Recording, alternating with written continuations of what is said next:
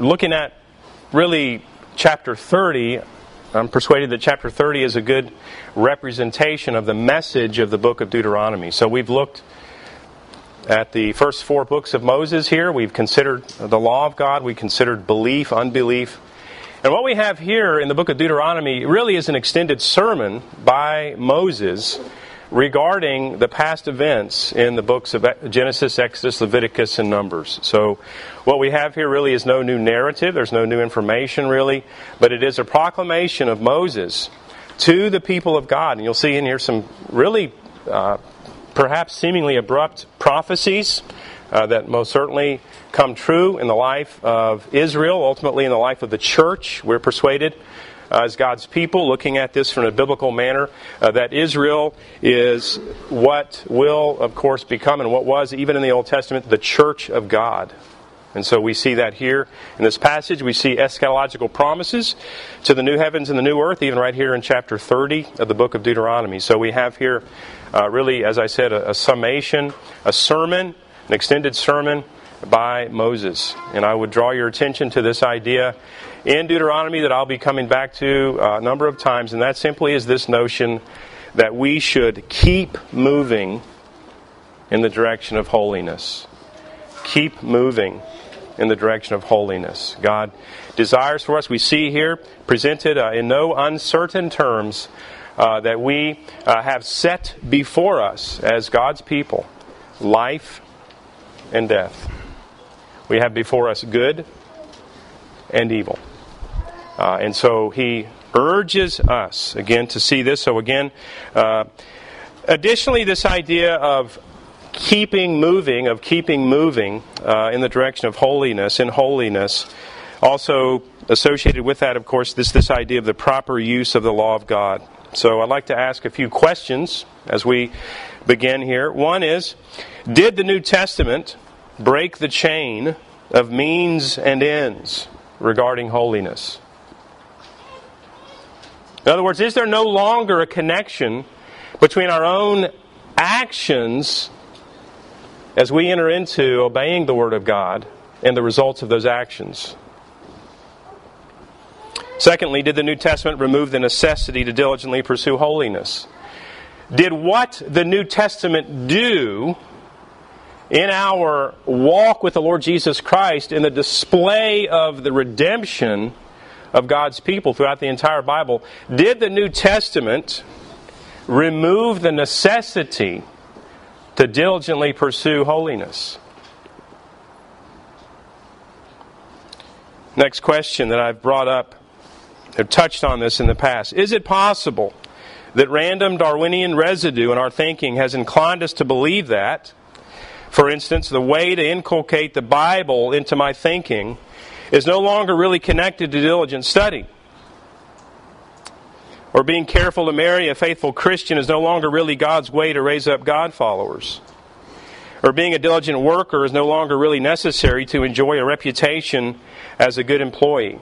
Is it possible that, again, we are persuaded that because of really a perversion of the understanding of the law of God, as understood in the book of Deuteronomy here, and in the first 5 books altogether of Moses, that we have then really scuttled even our ability to understand the means that God has given us to enter into a life worth living here in this sinful world. Because the view of God's law is burdensome, is so pervasive and frequently read into the New Testament, the true purposes of the moral law are lost on many well-meaning believers because it seems to them only a matter of negligible convenience instead of the actual consequential guidebook for life. I'm persuaded that this is reflected in the counseling room as the Word of God is brought to bear. The chain of events going from the means of God's grace and life decisions to their successful outcomes becomes nothing to them but condemnation and judgment based on a statute seemingly no longer relevant. But the statutes of God were always intended to be just as David wrote about them in the Psalms. Oh, how I love thy law. The magnificence of freedom in Christ was always about the freedom and liberty to actually obey God. To actually obey God.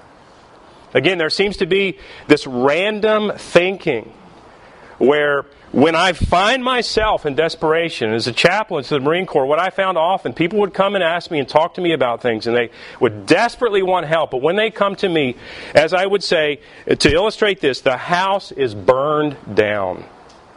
And all we're doing is looking for what's left. They never connected this idea that how I act day in and day out is going to impact my life every single day. And how we act, what is the law of God but a commentary on the promise to Abraham. This covenant of grace that was to righteousness for Abraham, to believe. What does it mean to believe? The only way that those that followed Abraham would know what it meant to be God's child was to look at the moral law of God. And again, we have in the New Testament an institutional perversion that the Lord Jesus addressed time and time again. His most acidic comments to the Pharisees and Sadducees were based on an institutional misunderstanding that the law was presented to them as a method by which they could work self-righteousness. It was never, ever that. It was never that. And so it's important that we see, again, that's why when we look at the understanding of God's methodology, God's ways, God's paradigm for living, when we look at the New Testament, the foundation for that is in the Book of Deuteronomy. It's right here in this book. Most notably right here in chapter 30 of the Book of Deuteronomy. So I draw your attention again to this idea. Another significant aspect to this is the significant residue of pride and work as we, with hope, enter into God's commands. We then view our actions, even the action of prayer, as meritorious. We can sense this in ourselves when we lovingly obey, but don't enjoy the outcome hoped for, or when we desire credit for a good outcome. Holiness is the only means of relationship development with God after our redemption, and it is the foundation for our relationships with others as well. Those faithful in the Old Testament understood this. Consider Caleb. Caleb's story here, probably the last we hear of Caleb is in Joshua chapter 14 at the really a significant waypoint in the taking of the land by God's people. Caleb says that he is ready to be given the land that he was promised. And he's ready to enter into that faithfully. And he says, it may be that the Lord will be faithful in this and give me this. But again, what we understand is Caleb was maximizing simply this idea that he was following God. That to him was satisfactory and brought about a tremendous contentment. He recognized that following God was that which was of his greatest value, not a title deed to some temporary piece of property. We also understand the same idea in the Apostle Paul here expresses the same idea in Philippians as he writes about his Roman imprisonment. I want you to know, brothers, that what has happened to me has really served to advance the gospel. What? The imprisonment that will ultimately result in the martyrdom of the Apostle Paul. He says, brothers, I want you to know, I want you to be comforted in this. I'm persuaded that what has happened to me is all about the furtherance of the gospel, and in that I am not only satisfied, but joyfully content. Again, we have determined in modern evangelicalism that if I don't get the desired outcome, the desired level of wealth, the desired job that I have, then what has happened is that meritoriously I have not entered into. Again, there's a tipping of the hat of the means of grace, but yet again there's this idea that it's meritorious. No, it isn't. That's the fascinating thing about the Word of God and the ways of God. He calls us to holiness, but we never get God over a barrel. He never owes us anything, ever. But this is the means of grace. This is the means of grace. Some illustrate it in this way. They say, well, it's in a sense like rain, like getting wet. If you want to get wet, you got to get in the rain. You've got to step in the rain of God's grace. If you want to get wet by the grace of God, you must step in the rain. You must enter into this. But then again, does He owe you rain? No, He doesn't. But there's the blessing. Again, in that, you've obeyed Him. Right? In this step, you have obeyed Christ. And that's what we see here in the book of Deuteronomy.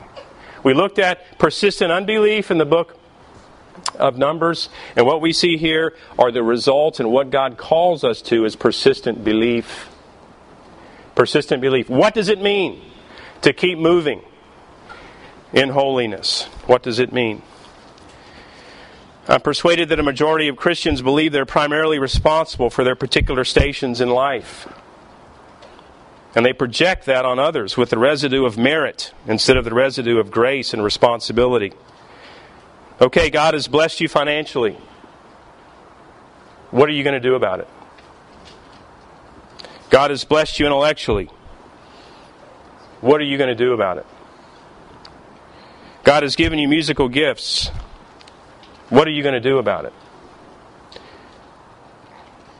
What you do about it will be a reflection of your view of merit in following God. Historically, even among unbelievers, there was a recognition that if I enter into a multi-generational wealth, what I have before me is an opportunity to serve people. It was never seen in the way that it is seen many ways today, and that is simply in conspicuous consumption. What do I do with all that God has given me? Well, because I'm so smart and so capable, what it is I can do whatever I want. But it's never presented that way in the Scriptures. With gifts come great responsibility. With an increase in grace come a greater opportunity to serve people and to love them well. God calls us to keep moving in the direction of holiness and grace, loving Him and others well, in actionable expressions of love that reflect the character of God. Yesterday at our graduation for Laurel Anna, Coach Don Bowen said this. He said, it's about when you follow God, basically what he said was, you've got to do the next right thing. You've got to do the next right thing. And that's what it is. That's the Word of God to us. Doing the next right thing by the power of the Holy Spirit, working in that which those people who are redeemed, doing the next right thing. And in that is our joy and contentment. Because we know that like Stephen, who was martyred in the book of Acts, he looks up into heaven and can see the smile of the Lord Jesus Christ. Is that not enough for us? Is careful obedience really merely an annoyance to a people who are free in Christ? Careful obedience. What does it look like today? Well, I will tell you that many in the church look at careful obedience as an annoyance. Why are you judging me? Because of your faithfulness. But all along, the intent here was that our own faithfulness would urge people on to faithfulness as well. But even the people of God often receive it as a damning judgment. But it was never that way. It's not that way in the Old Testament. It's not presented that way in the Book of Deuteronomy. It's so important for us to understand this. It's foundational. This is the new covenant. When did the new covenant begin? When did it begin? It wasn't in Matthew chapter 1. It was in Genesis chapter 3 is when the new covenant began. And we see that here in the book of Deuteronomy. We're well into the display of God's new covenant. Right here in the law of God, for the people of God, for the future of God's people. Was the gospel present in the Old Testament? Yes. Yes and amen it was. It is. Graham Goldsworthy, in his book Gospel and Kingdom, says if we rightly view the depreciation of the law in the New Testament to apply not to the law itself, but to the perverted use of the law, the proper understanding of the law will also be seen in the Old Testament. Many of us may look at the book of Galatians, for instance, and we may see in the book of Galatians this idea that the law is bad. But it's important for us to recognize what exactly, primarily, law is being referred to in the book of Galatians. It's the ceremonial law, and in particular, it's the law involving circumcision, of all things. It has nothing to do with the moral law of God. But we read into the New Testament, again, a devaluing and a depreciation of what the law was originally intended to be. It was always that for us. It was always a way in which we could enjoy life with our Redeemer. Always that. Not a bondage, Again, the two major events, Graham Goldsworthy says, stand behind Sinai. The Exodus, number 1, and 2, the covenant with Abraham. If the Exodus means anything, it means freedom from bondage. It is clear that the law could not originate at Sinai as a form of bondage. The continuity of the declared purpose of God requires us to place Sinai in the context of God making a people for Himself on the basis of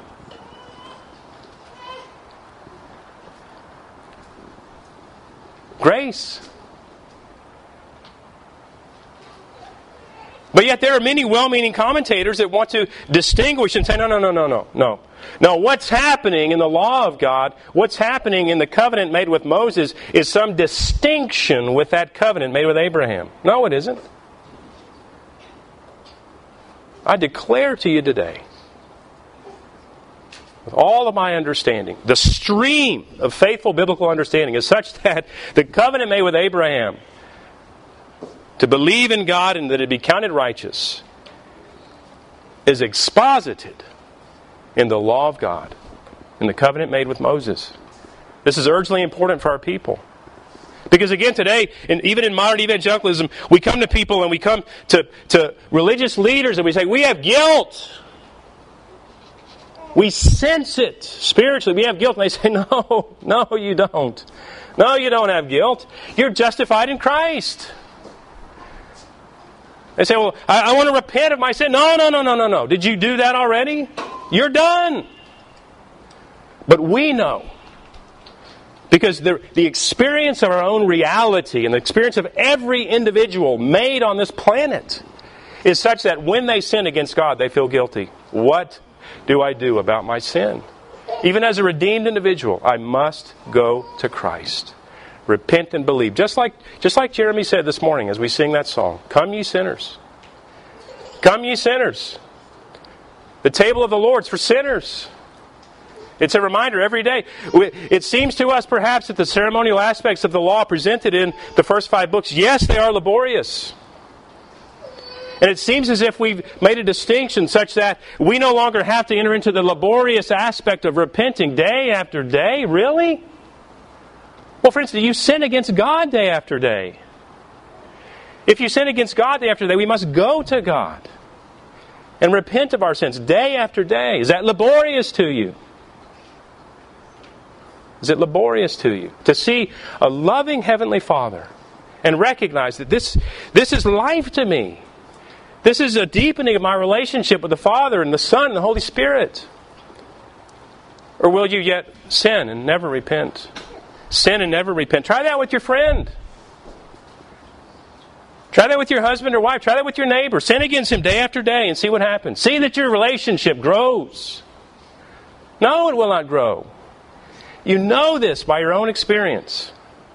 And yet we read this into the law of God and fail to see its beauty.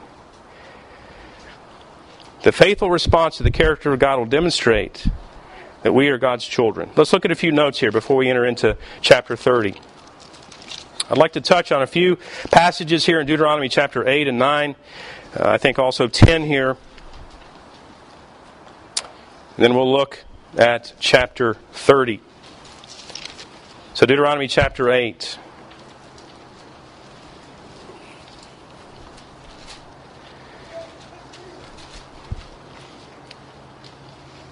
Verse 1, the whole commandment that I command you today shall be careful to do, that you may live and multiply and go in and possess the land that the Lord swore to give to your fathers. And you shall remember the whole way that the Lord your God has led you these 40 years in the desert, that He might humble you, testing you to know what was in your heart, whether you would keep His commandments or not. And He humbled you and let you hunger and fed you with manna, which you did not know, nor did your fathers know, that He might make you know that man does not live by bread alone. Sound familiar? But man lives by every word that comes from the mouth of the Lord. The Lord Jesus Christ, when He addressed Satan during His temptations, what did He do? He looked back to the book of Deuteronomy. And He proclaimed the Word of God. And He went on. In chapter 8, it seems, again, that many think because the Lord was overzealous in seemingly insignificant standards, that Israel was set to be cast back into spiritual darkness.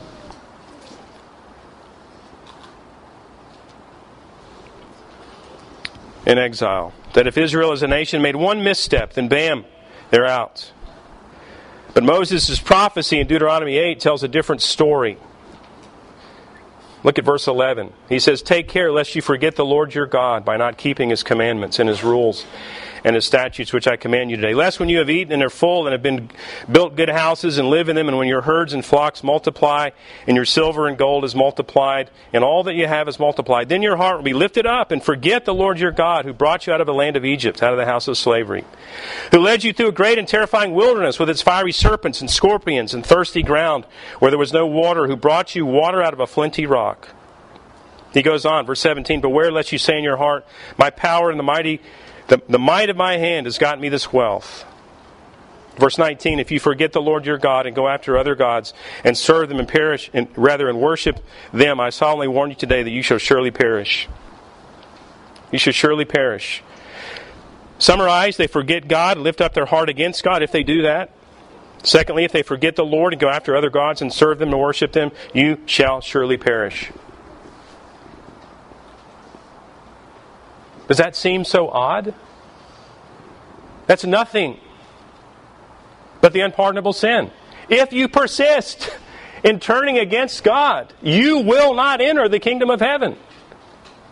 We just read it in our responsive reading. When you look over those things that are prohibited from God's people, what are they? They're nothing but a summary of the Ten Commandments.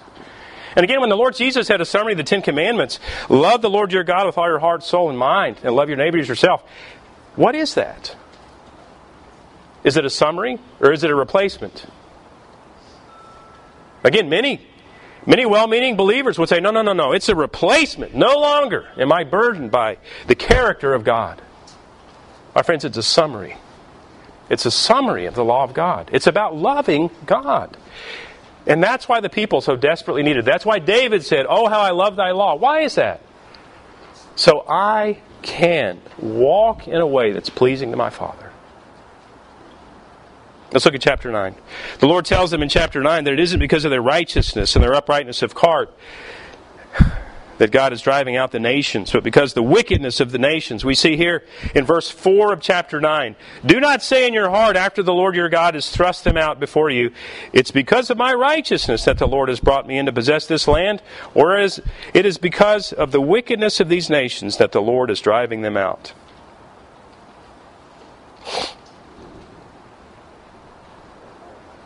Have you ever been proud of where the Lord has you?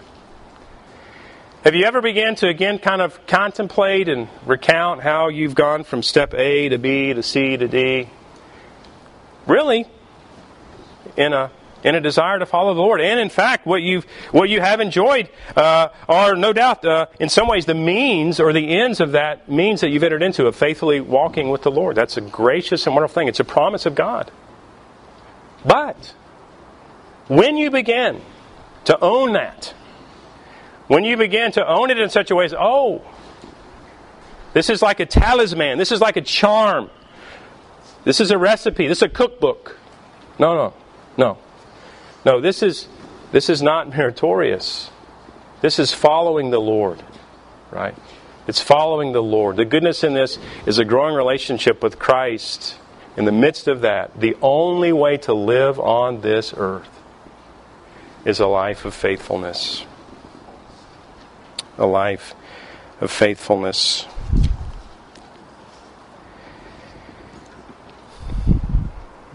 Gerhardus Voss says this. He says the continuance of God's favor was not suspended in the perfection of every detail of the life of the individual Israelite. God dealt primarily with the nation and through the nation to the individual in the covenant of grace.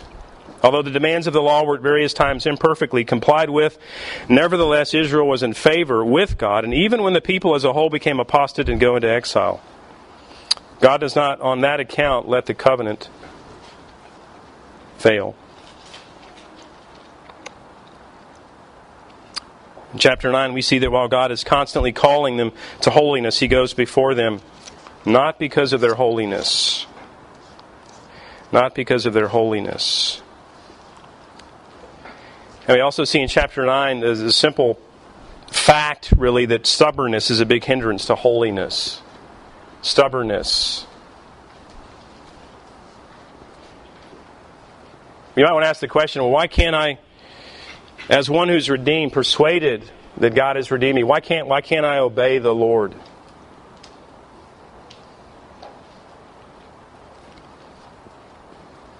Well, we're entrenched. Some of us entrenched distinctly in multi-generational sins. You have a passive father, men? You're going to have to deal with that. Because you may stubbornly say, no, this hasn't affected me. I don't see how it couldn't. You get it genetically. Right? So we've got to work again. You have an angry father? You have a mother that's turned away from God?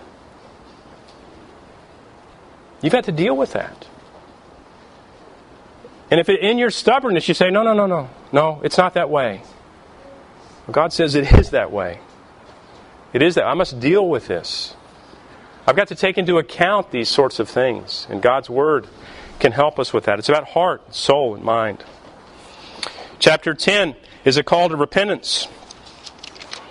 Verse 16 of chapter 10, the Bible says, "Circumcise therefore the foreskin of your heart and be no longer stubborn." Repent and believe. Repent and believe. Repent and believe. Sound familiar? John the Baptist said it. It's a 3-word sermon, over and over again. The Lord Jesus, the same thing. When you look at the Bible, when you look at the Gospels, you see that what happens when John the Baptist dies, when he's martyred? What happens? Jesus steps in, right? Makes the same declaration as the last prophet in the Old Testament did, John the Baptist. What did he say? Repent and believe. Repent and believe. Follow the Lord. The Lord Jesus said the same thing. Now it helps me, it may help you, but this concept, keep moving, which I do encourage you to view as a certain summary, in a sense, of the entire book of Deuteronomy. Keep moving in holiness. Also has some historical significance to the military buffs of the day. Nonetheless, a place that I served in the Marine Corps, the 2nd Marine Regiment, their motto was keep moving. So it turns out in World War II, the commander of the 2nd Marine Regiment, Colonel David Shoup, found himself on the coral reef of the Tarawa Atoll. And at that Tarawa Atoll, they had a number of pieces of machinery that were to carry them into the battle on the island of Tarawa. And what happened is some of those didn't work, and so there were people that were caught on the reef. And he won the Medal of Honor as a result of his insistence that they keep moving. Keep moving. You've got to keep moving in the way of holiness. It's the way of life. It isn't earned, right? It isn't earned. Today, again, in modern evangelicalism, there's this idea, what are we? Modern evangelicals. Call it what you want. I call it do-nothing religion. I'm fat, dumb, and happy in my justification. However, that's not where I live. I don't live in justification. I live in sanctification. That's the stage of life that we are in. We're the church militant, not the church triumphant. The church triumphant is in heaven. The church militant is here. We must keep moving in the direction of holiness. That's the message of Deuteronomy. Let's look at chapter 30. Deuteronomy chapter 30.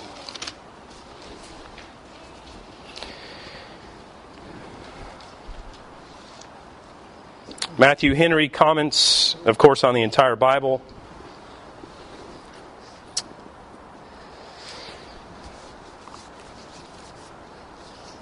It is said he wrote like his father preached. He says in chapter 30, verses 1 through 10 of Deuteronomy, he says this application that we see here is to be found in the spirit, not in the letter, or in the latter, not in the physical aspect. I'd like to read portions of the first 10 verses here. He says, "When all these things come upon you, the blessing and the curse which I have set before you, and you call them to mind among all the nations where the Lord your God has driven you, And return to the Lord your God, you and your children, and obey His voice in all that I command you today with all your heart and with all your soul. Then the Lord your God will restore your fortunes and have compassion on you, and will gather you again from all the peoples where the Lord your God has scattered you. If you're outcasts, you're in the uttermost parts of heaven. From there the Lord your God will gather you, and from there He will take you. And the Lord your God will bring you into the land that your fathers possessed, that you may possess it. And He will make you more prosperous and numerous than their fathers. When Israel's disobedience and their desire to return to the Lord provides the impetus for them to return, God promises to restore them and bring all of the outcasts together. They are called people. God's Word provides the means of blessing the redeemed. They're a called people. But Palestine can't handle a numberless group. It's not that big of a place. Elise is going to find out soon that you can drive over the entire land in a day. Only heaven can contain people that are numbered like the sands of the sea. And so we see that here, promised in Deuteronomy chapter 30. When Israel's disobedience and their desire to return to the Lord provide the impetus for them to return, God's promise to restore them and bring all the outcasts together, of course, will be made good ultimately in heaven. That's why Matthew Henry says it will take place, and it's a reference to the spiritual, not to the physical. So you've been broken, likely. You've been through hard times. Did it lead you to Christ? Or were you stubborn? Again and again and again. Or did it lead you to Christ? Here's a question. When a father is broken, grieves, and savingly repents, he has his life restored. To be used as a restoring agent in his family, he must lovingly and strategically persuade his family of the goodness in them also following the Lord every single day. Yes, he must repent and believe, but yes, as a result of that, he must keep moving in the way of holiness. Will his faith be to them represented by the perversion of God's Word as a burden, or as a true reflection of God's intent in His Word, that it be a blessing in their imperfect obedience? Will my living out the gospel and calling others to live out the gospel and lead them in that way, will they be persuaded that the law of God is a perverted burden? Or will they view that as a loving representation of what it is that God would have? Would it be to them, like David says, "Oh, how I love thy law. Now I know what to do. Now I know how to live." That's the idea. Obedience to God makes sinful people feel guilty. Even a redeemed sinful people. While the Apostle Paul calls this spurring one another on to good works in Hebrews 10:24, the cultural understanding, again in many churches, is that if I make you feel bad because of my faithfulness, then I'm a problem. I have to be dealt with. Many evangelicals today have a great urgency to help people feel good about their sin, but this isn't the message of the Book of Deuteronomy. This perversion is also called flattery. And it may fill churches, it may sell books, but it's not going to fill heaven. It doesn't lead people to heaven. Flattery will never do that. It is a tool, not of the people of God, but of the enemies of God.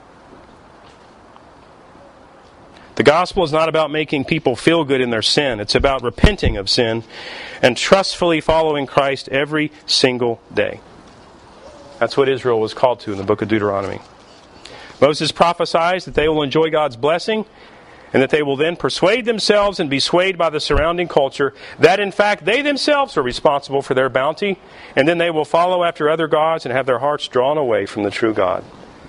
Moses also prophesies that as they return to God and obey Him with heart and soul, that they will be restored and all gathered together.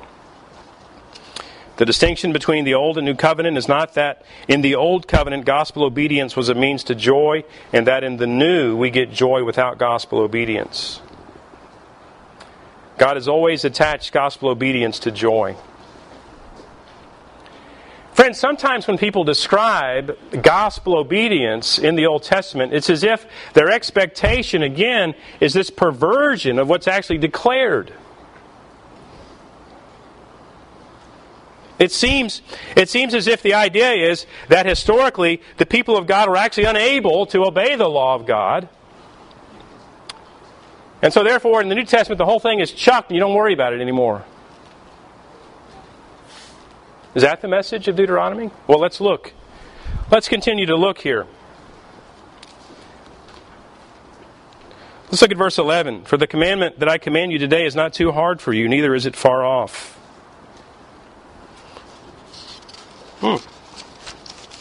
It's not in heaven that you should say, who will ascend to heaven for us and bring it to us, that we may hear it and do it. Neither is it beyond the sea that you should say, who will go over to the sea for us and bring it to us, that we may hear it and do it.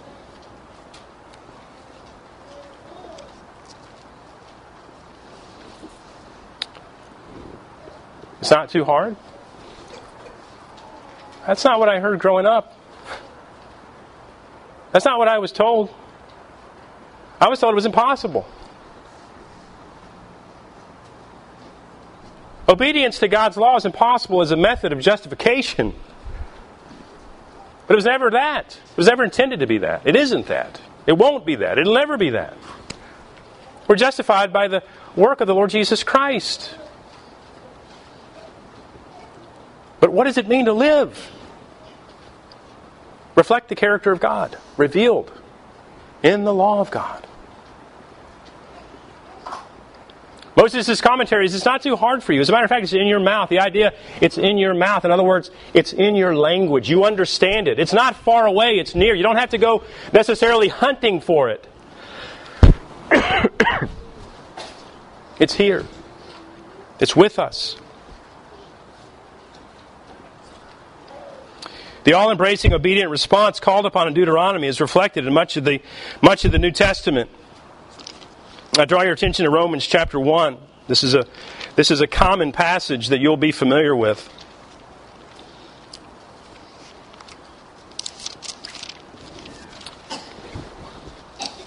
Romans chapter 12, verses 1 and 2. I appeal to you, therefore, brothers, by the mercies of God, to present your bodies as a living sacrifice, holy and acceptable to God, which is your spiritual worship. Do not be conformed to this world, but be transformed by the renewal of your mind, that by testing you may discern what is the will of God, what is good and acceptable and perfect. A living sacrifice, holy and acceptable to God.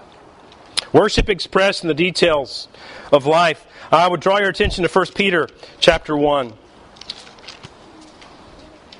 1 Peter chapter 1.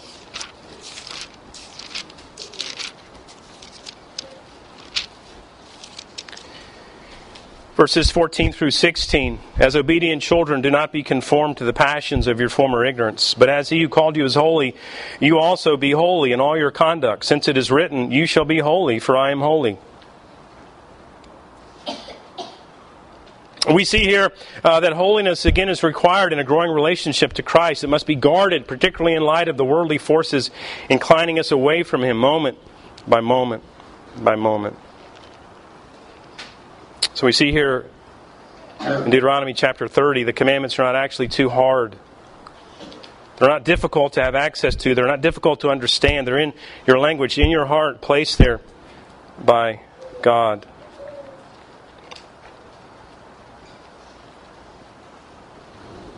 What do you think of this?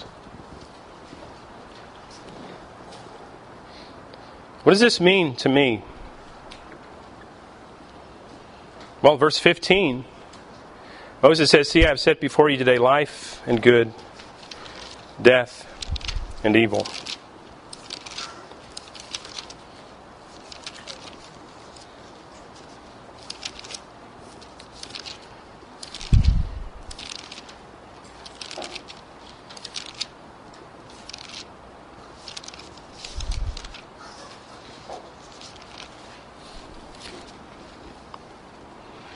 There's a few things that, again, we, as people who are inclined to be stubborn, need to remember and recall. First of all, the law of God is a gracious law. It's given to us by a gracious God. It's given to us in the context of the covenant of grace. It's a good thing. It isn't burdensome. It is not the method by which we obtain righteousness. It is the method in which we walk and grow in our relationship to God and usefulness to Him. But secondly, what Moses sets before us here is something that really is a choice. Now, we've been told, likely as you grew up in churches that weren't as we might think they should be. And what was set before you was also a choice, but it was a choice of self-sovereignty. It was a choice in which you chose whether or not you would live in Christ in a justifying way, in a saving way. But we recognize that God doesn't save living men, He saves dead men. And we were all dead in our trespasses and sins. And that's declared to us in the Old Testament as well as the New. But nonetheless, life is full of choices. Life is full of choices for the redeemed.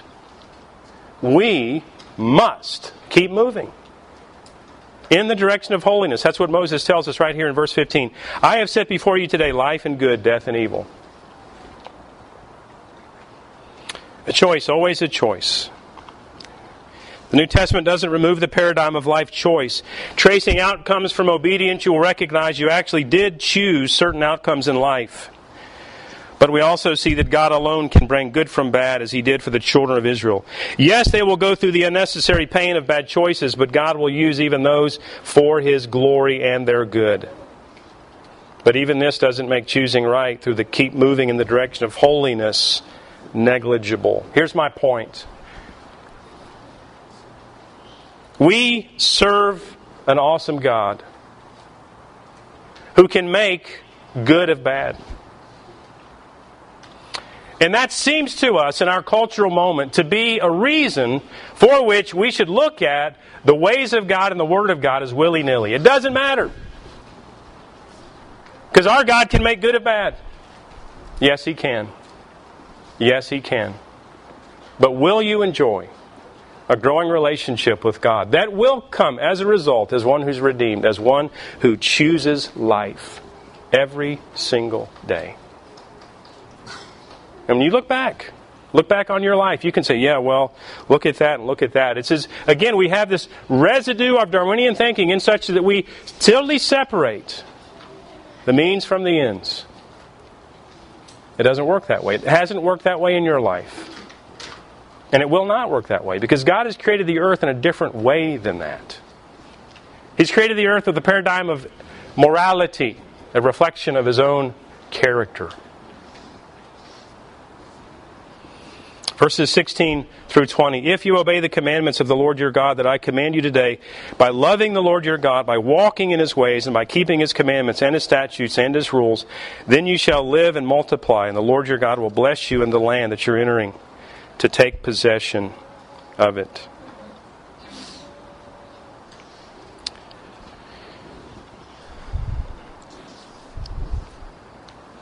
Verse 19, I call heaven and earth to witness against you today.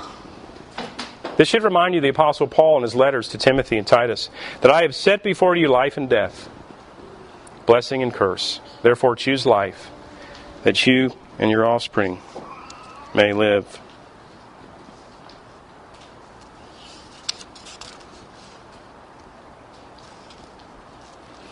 Now, one of the things that we should remember as we think about the children of Israel, it is true, as Gerhardus Voss has said, that God dealt with Israel as a congregation, and He dealt with the individual in light of the congregation.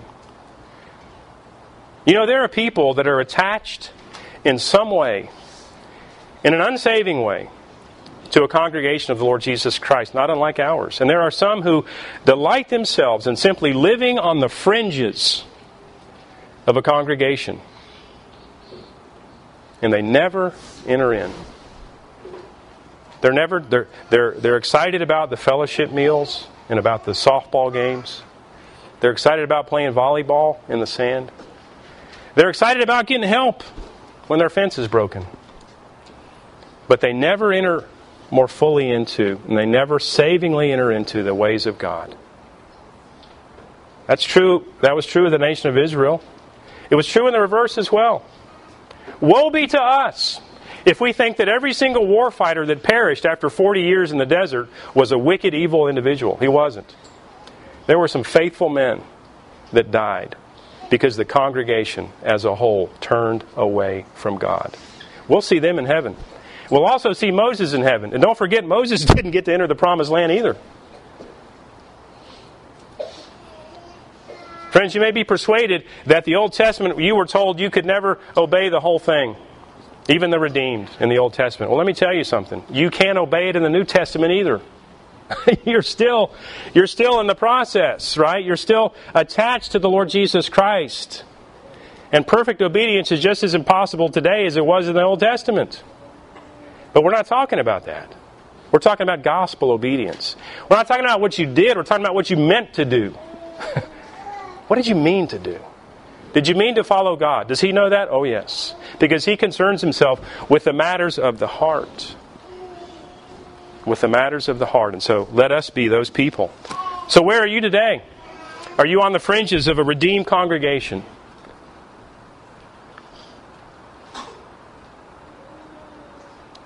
The display of God's saving grace is all around you, not least of which in the communion table.